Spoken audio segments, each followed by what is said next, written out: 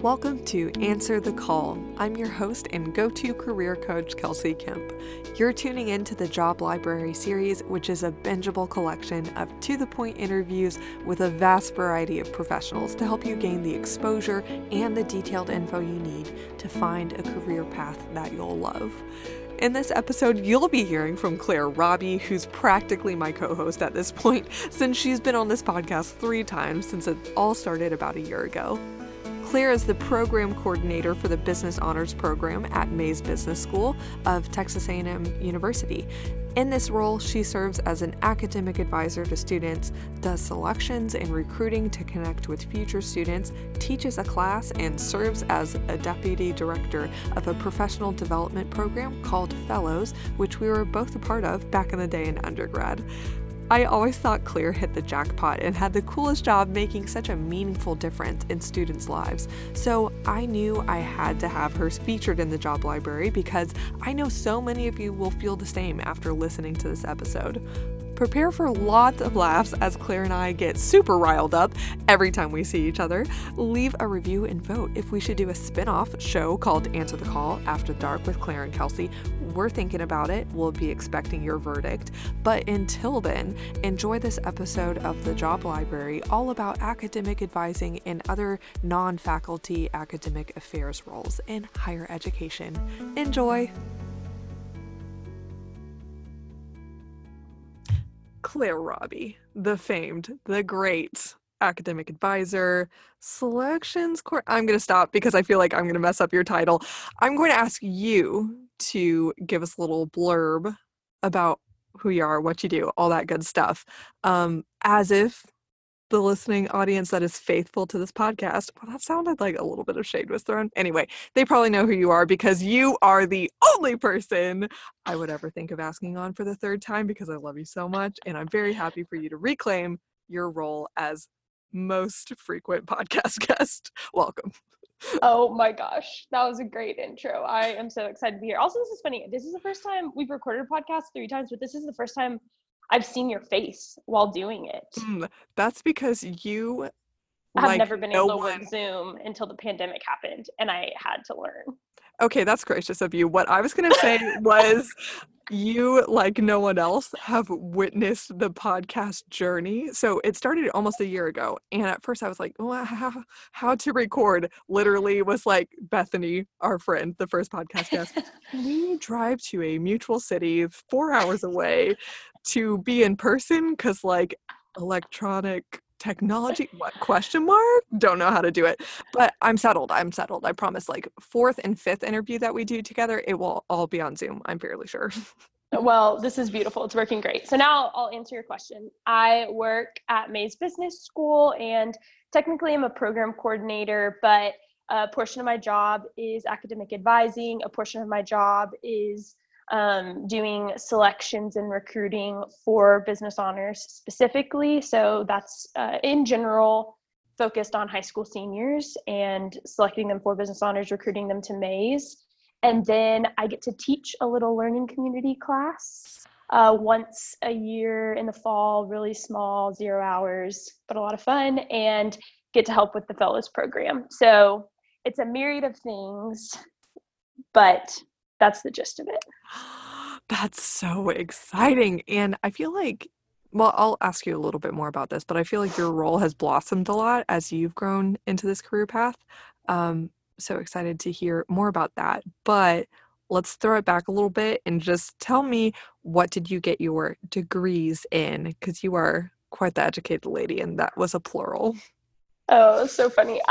So I got my undergrad in business honors and accounting, graduated in 2016, went rogue, got a master's degree in higher ed administration, graduated December of 2018, and spent a little bit of time there working full-time and going to school. So I've been in my job full-time for 2.5 years.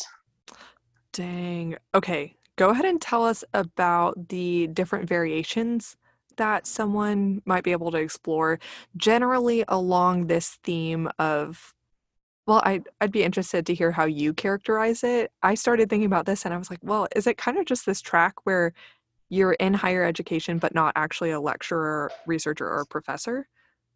Yeah, that's a great way of thinking about it. So what I would say is whenever I think about all the career fields associated with a higher ed administration degree, they kind of fall into two buckets. So you have at any university faculty, which are the professors, research, teaching, all the things.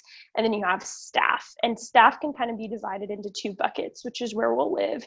In general, there's student affairs staff. So those are going to be everything from student activity organization advisors to multicultural services to student conduct to residence life, on and on and on, anything related to the student experience, kind of outside the immediate classroom. And then academic affairs, which in general are academic support services. So that's going to be anything from academic advising, the academic success center for students. It's going to be, and usually academic affairs are housed in the various colleges. So Mays Business School has academic affairs, support services, the Com Lab, any special programs within the college, your study abroad advisors at the college level, things like that.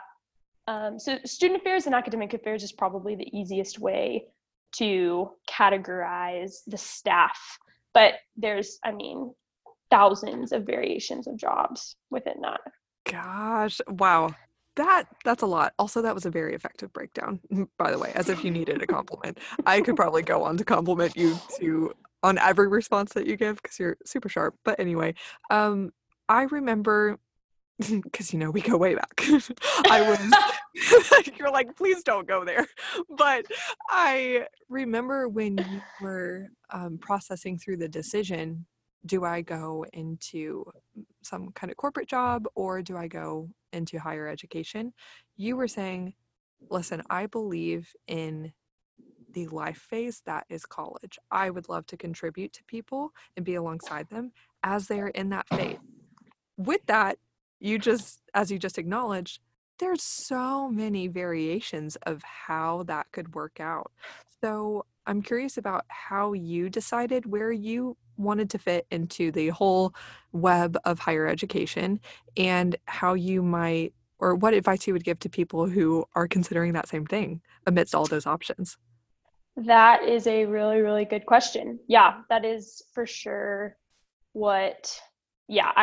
that's exactly what I said and would say is still true. I really believe in these 4 years or however long it is, shorter or longer, they can be really formative experiences if the student, one, buys into that, and two, has people there to help formulate that type of experience. And honestly, I didn't know going into higher education exactly what I wanted to do. I was heavily influenced by my own undergraduate experience. And so for me personally, what it looked like was being part of a program within my academic college, within the business school, that really formed me and really influenced me. Having an advisor who was incredibly important in my thinking about what I wanted to do with my life and was just a voice of peace and calm and the crazy, a director of that program who was a mentor, faculty, all the people.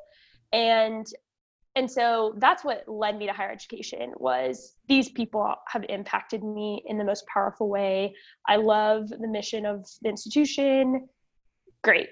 So then I spent, while I was in grad school, I worked as a graduate assistant, and I was working in student activities, which was the student affairs side versus my experience in an academic program. And that was incredibly student facing, did a ton of work with students. And while I loved the team I was on and really enjoyed my supervisor, it really stressed me out. The way that I came to understand it for myself was being an advisor to a student organization is like having responsibility without the control. So you're like accountable for the product, but you're basically just empowering these students and helping develop their learning. And unfortunately, that was very stressful for me. And so I knew that helped me form my next step when I thought about types of full-time roles, that I really wanted to be in a space where I was able to help students, work with students, but ultimately was, the person creating the deliverable or output or whatever it was, so that I was able to have, I don't want to say like control of the inputs, but to a certain extent, right, exactly. And, but I also, had a lot of friends in my program who, they loved orientation or they loved residence life. And it's interesting because every institution has a different culture that, plays a role in it. And so I'd say for a person who's trying to figure out where they might fit, it's really important to examine your lived experience because that's going to inform the way you show up. It's really important to examine the context of the higher education institution because Texas A&M is a very different place than a private university on the East Coast, is a very different place than a community college in the Midwest. So understanding the context will be really helpful for you. And then from there, try things, figure out what you like and what you don't like, and go from there.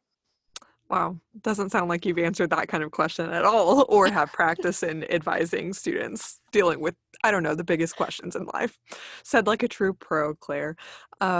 So tell me a little bit more about the progression of your role once you went full-time after graduating from your master's degree, because it seemed like there was, like I said, this blossoming from maybe more of an academic advising focus to program coordinator selections. Not quite sure. You tell me how that worked out and how maybe even the trajectory of how you see your career potentially continuing to expand or responsibilities changing. Yeah, that's a great question. So whenever I started off, my role was academic advising and then doing selections and recruiting. So we have about just under 400 students in the business honors program. And so there's another advisor, program coordinator. We have a 3-person team, a director, and then 2 of us who advise students. And then in my role, I handle selections and recruiting. My counterpart does like a scholarship portion of helping award scholarships in Mays. And so we both kind of have this like advising and then like our side hustles of different types of projects we work on. So that happened from the start, which I loved. I was a part of the program. And so it's really, really easy for me to talk to students about why I think they should also join it. I love that part of my job. That was a really natural fit. And then from there, as far as the other parts that evolved, one, I had a supervisor who was really interested in what I was interested in and cared and asked that question. And I was a peer leader mentor for this sophomore learning community whenever I was a student. And so the person who had been teaching it moved on to a new institution. And so they kind of needed somebody to step into that class. And I said, I would love experience in the classroom. And so that opportunity just kind of presented itself organically. And then similarly with the fellows program, having been a student in the program. And so I think that is, very specific to me and my personal context, but I think a way to make it transferable is, for me, it was really powerful working in an environment where I had a lot of rapport established, going into the job because there were people who knew me, had foundational trust, and then I got to start somewhere and build up. So whether that's through an internship or I think it's really not feasible to just like find companies to work for where everybody knows you. But I do think it's an interesting way to look at it, where do I see people who are already advocates for me or trust they would become advocates for me, because that has played an enormous role in me being able to take on different aspects of my work and explore different interests while in the same position. And how I see it progressing, that is such a good question. I have no idea, but you're like, let me whip out my crystal ball. I know. I'm like, maybe I want to like work for business honors for the rest of my life. Maybe I want to go get a PhD. Maybe I want to, who the heck knows? And so I think from a career strategy perspective, I'm asking myself, am I still learning? Am I still developing skill sets that are transferable to what I enjoy and what I'd like to do long term? That's the first thing I'm applying. The second thing I'm applying is patience. And the third thing I'm applying is just discernment. And do I feel like I am being obedient to where the Lord has me right now? And if so, great. I'm not going to worry about the future until I feel like that changes. Yes. Oh gosh, you are such a wise and I would say, yeah, like peaceful force to those who get to be alongside you as they're making decisions and as you encourage them, but also just you set such an incredible example in the way you make your decisions. I remember being so influenced by that. Um, which I will continue to thank you for that every single podcast that we do together. I want it on air as much as possible. I've never had to watch you give all this affirmation. I'm like, feel like I need to crawl under my dining room table right now, but you're Accept so it. sweet. You're I'll so just get sweet. really aggressive so you feel more comfortable with it. If that's even a wise tactic, I don't really know. Uh, tell me about some common misconceptions with this career path. Yeah, I think probably the biggest misconception um, is probably just whatever your experience was in college, you assume that's what it's like everywhere and anywhere. So whatever your experience was with your advisor, which for the most part, unfortunately, I think isn't always super positive or super engaging. And so, yeah, probably one of the biggest misconceptions is just that whatever I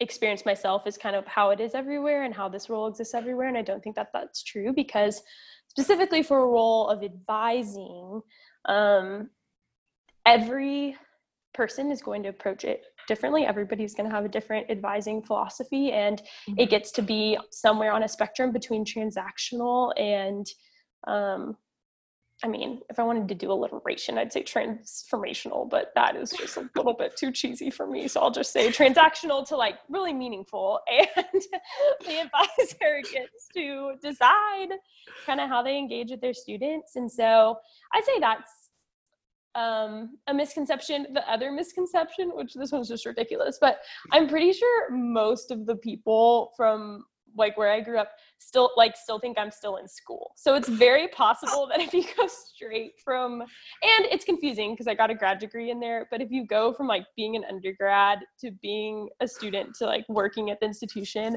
I was home a few weeks ago and someone was like, "Are classes over?" And I'm like, "Well, yeah, classes are over. I wasn't taking any, but they are in fact Let over." me just affirm again, Aunt Tammy. I graduated. Okay, that is crazy. I actually do have an Aunt Tammy, but No, you do she not. knows. I do have an Aunt Tammy. She's fantastic, but she would for sure know that I am not in school anymore. Wow, So I think we share a subconscious mind at this point. that is hilarious. Probably. Tell Aunt Tammy hi. Maybe she'll listen. Okay, let's go into what a typical day in the life is like. Like, when do you get into work? What do you do? When do you leave? Pretty simple. Yes.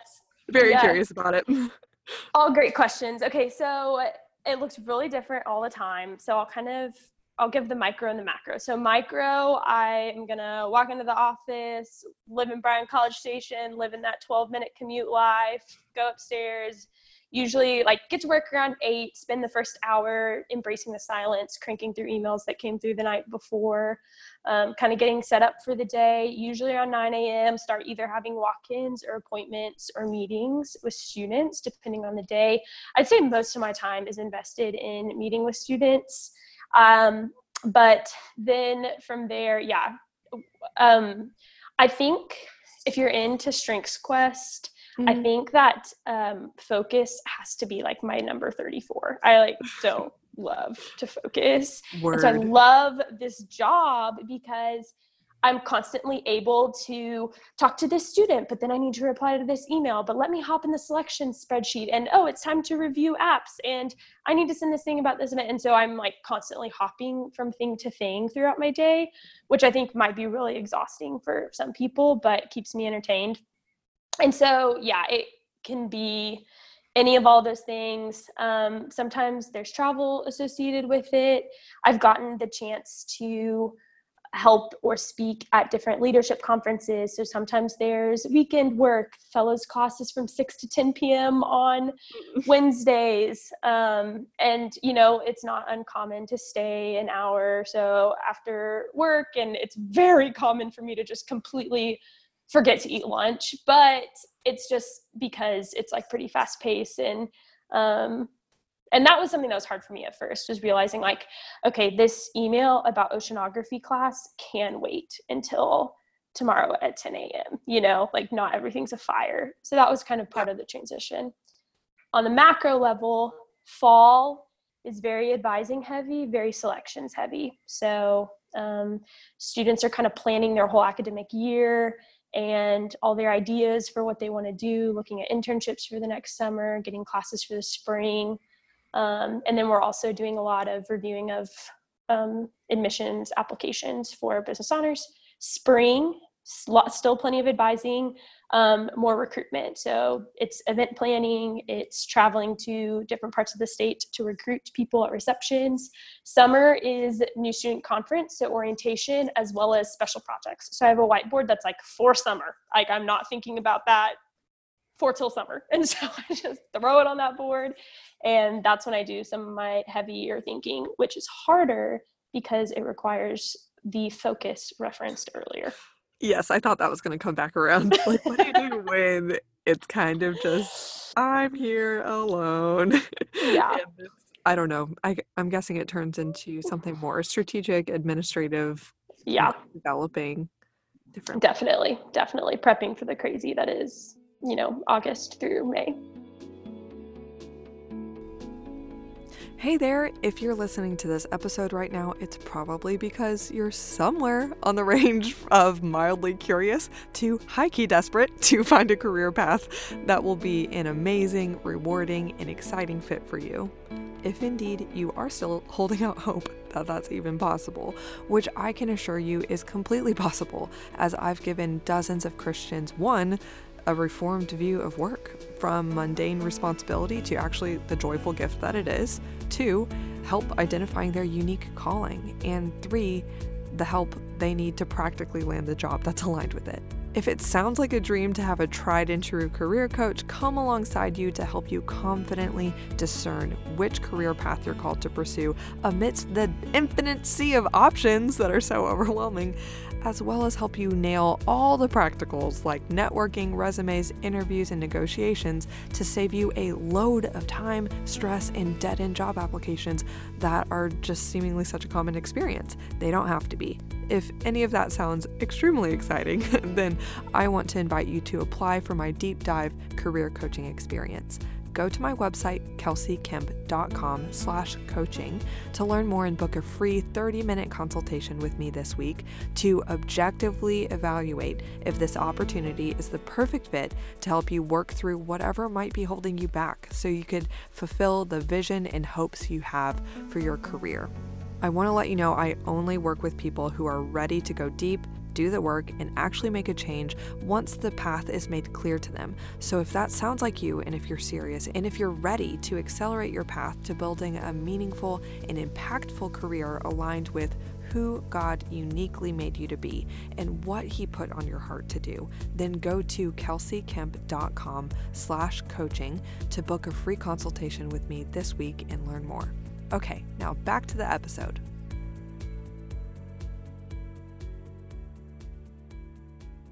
So, what do you enjoy most about your job? And then maybe talk about some of the less glamorous bits. Like if you could do without it, you would.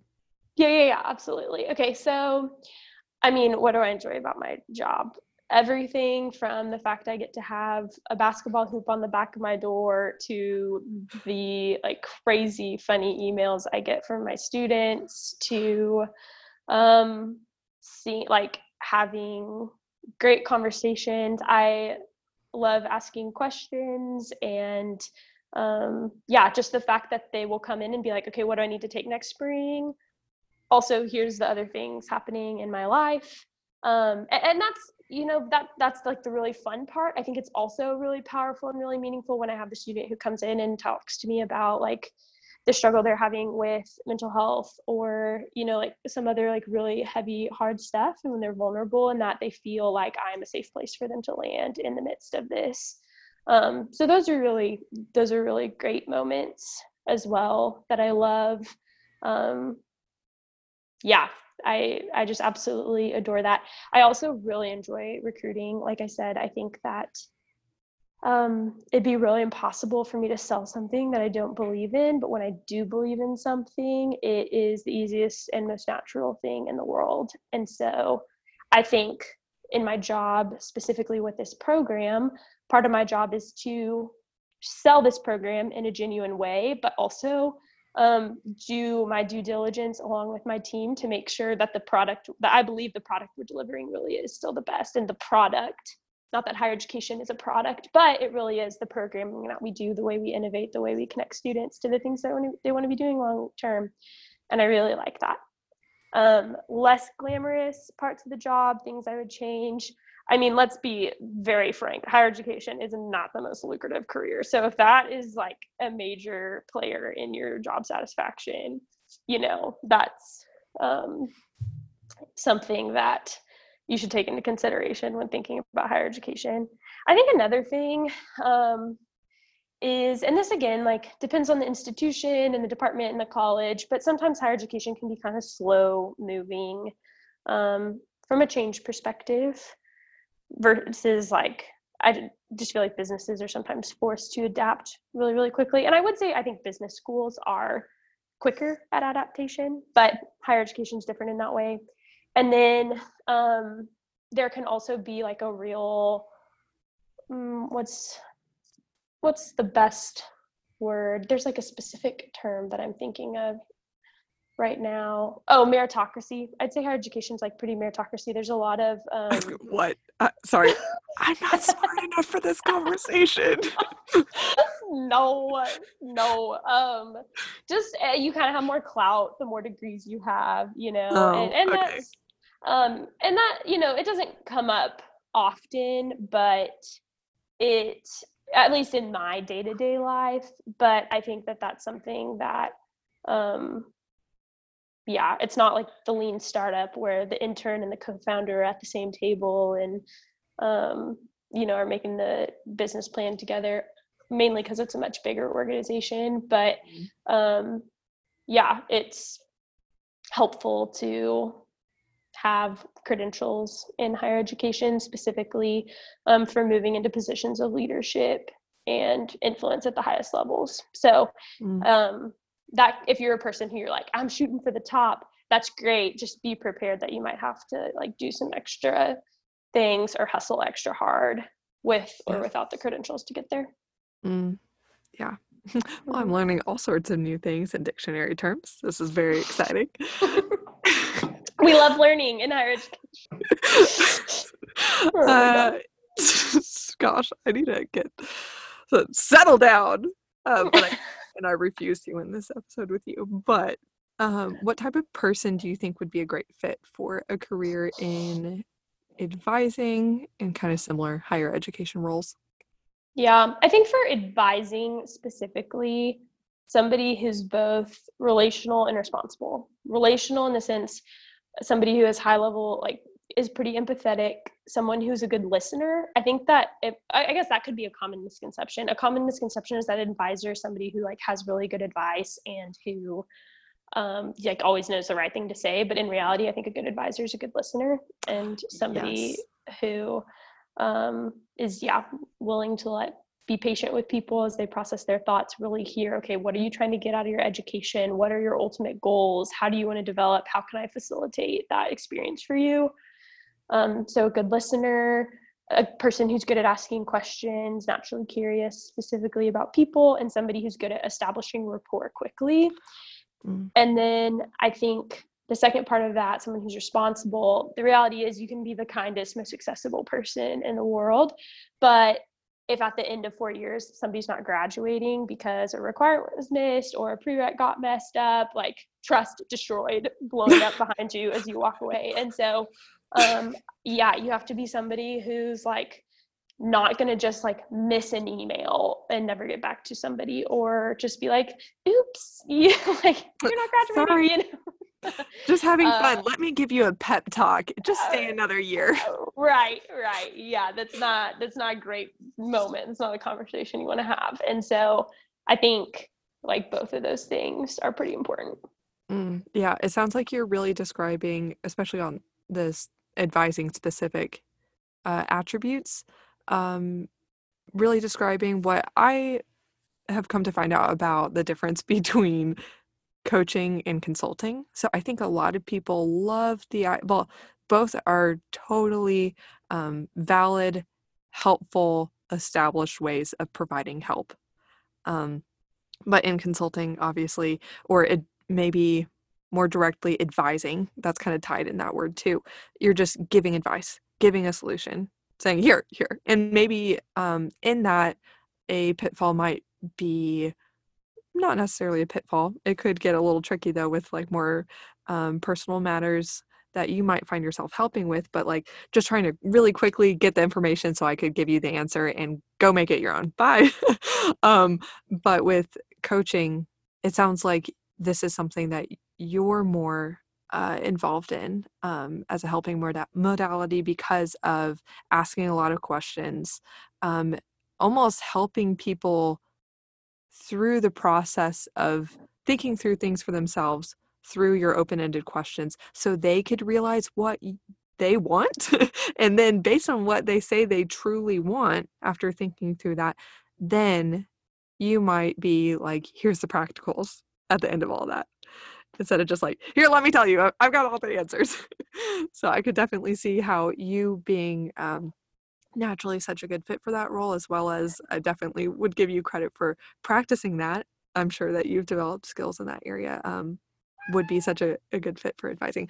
Hi, did you just hear my cat Yeah, it was so cute. Yeah, it was so good. Well, and one thing you said that made me think was, I think that, yeah, I definitely wear both hats. Like there are sometimes whenever I get an email and yeah, they just need to know, like you can take speech 1315 at community college and it transfers as comm 203. And sometimes it's this very much like you're sitting across from me, I'm asking questions, I'm challenging your assumptions, like it's Yes. both. It's not like every interaction I have with a student is like, wow, we like really did some good work there. I mean, a lot of times it's, some of each, but yeah. Good explanation. Yeah, and I'm sure you just have to practice also perceptiveness when you might need to practice more things like maybe you need to bring in a challenging element or just like, I think that this person just needs to be empowered to decide something. There's all those different elements wrapped up into helping people with such things as you do. Here's like a very practical question. What kind of education or experiential qualifications are required to get a role in advising, selections, program management or coordinating like you do? Yeah. I think that in many ways, like for an entry-level academic advisor position, you don't always need to have a master's degree. You could, if like you were really interested in that, go directly into that. Going back to what I said earlier about higher education and obviously education being something that's valued, you will find in the vast majority of job descriptions in higher education that master's degree will be at minimum preferred.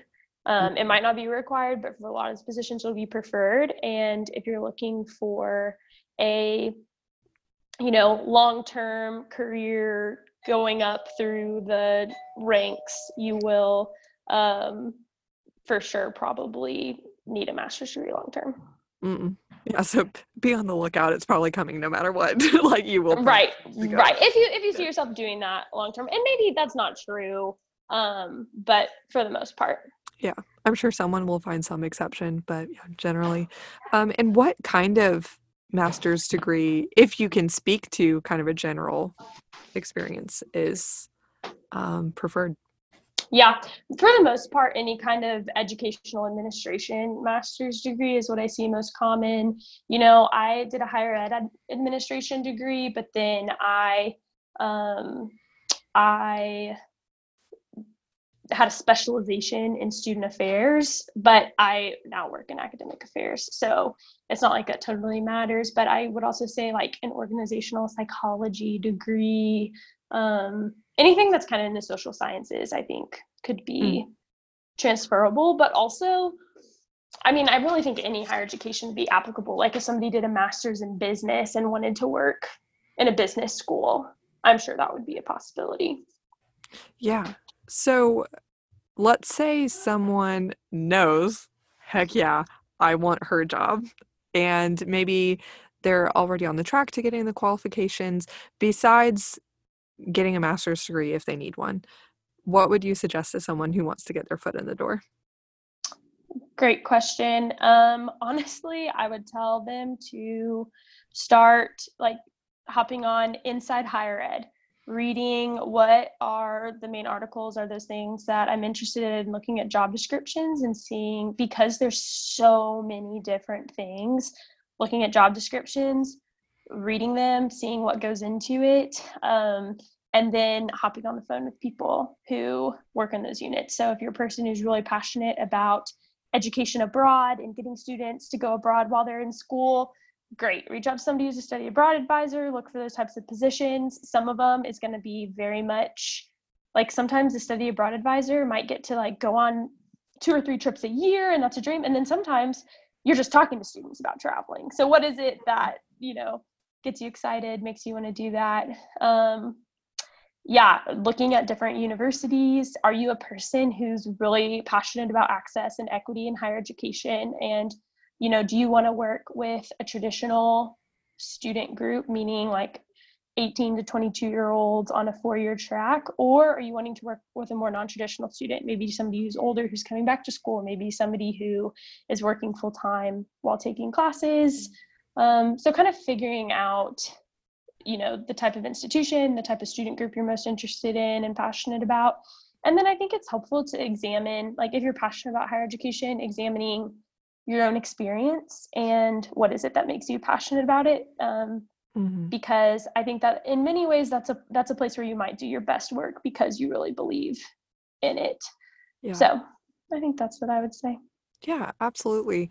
And something that I've observed just by, LinkedIn stalking over the years and knowing a lot of people, well, really the staff in higher education that influenced me in my college experience, I have seen them change roles maybe quite a bit, and go into different programs, maybe even different colleges within the university. Actually, I don't know about that. But is that something that you've seen? Basically, I'm bringing this up because I'm wondering what kind of comfort could be had for someone who maybe just needs to get a start with whatever role they could get in higher education. And then as they grow through it and are a part of that institution for longer, they could realize maybe they're a better fit for another facet of service there and make a shift. Like, is that something that you see? Yeah, I absolutely think that is true for sure. And I've even seen people who will, start off in one college and then they'll go try something different and then they'll actually come back because they didn't like that thing that they went and tried. So I would say especially internally, but also even from institution to institution, I would say with the different things I've gotten to do with my job, every college and every university needs academic advisors. And a lot of the things are going to be the same: running degree evaluations, making sure curriculum requirements are met, prereqs, etc. And so that's going to be transferable pretty much anywhere. And so, I do think that there's a lot of transferability and that it's, actually pretty easy to move laterally if that would be interesting to a person. That's always really comforting. You're not like married to this one track and you're stuck Right. there. So Right. that's awesome. For the wrap up fun bonus question, I was actually planning on asking something else, but I just realized I could take advantage of your advising expertise. So I'm going to actually ask you a question to give me advice. So on LinkedIn, I have a conundrum. I was invited to join an exclusive group for business honors alumni with A&M. Plot twist: I wasn't in business honors. I have no idea why I was invited.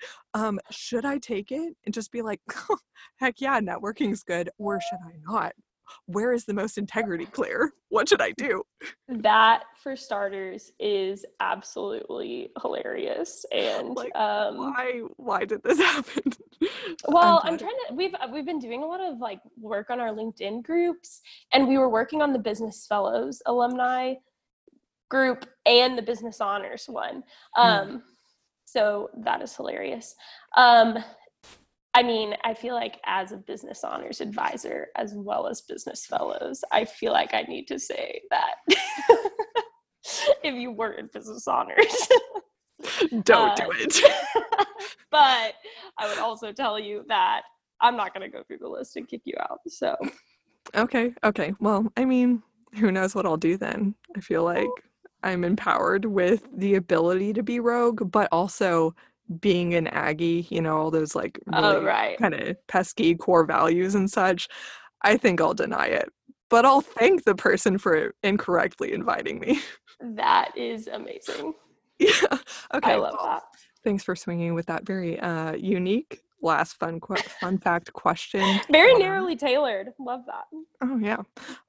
Well, Claire, thank you so much for everything that you had to share. Loved it as always. And also, as always, I know that this is really going to help anyone who listens. So thanks for coming on. Well, this is a really, really good series. And I know the first batch of episodes dropped, and just looking through them, one, I'm excited to go listen to them all myself, but also to share them with students. If anything about the career path featured in this episode piqued your interest, don't stop here. Take what you've learned, critically examine any follow-up questions you might have, and network to your heart's content to get the answers that you'd like, as well as make meaningful contacts with professionals in that industry that might be able to help you get your foot in the door. If you have a friend who would love all the detailed insider info shared in this episode, don't forget to pass this episode along to them so we could create a network of people who are empowered with the information they need to confidently make satisfying career decisions that allow them to serve in the station in society they were meant for.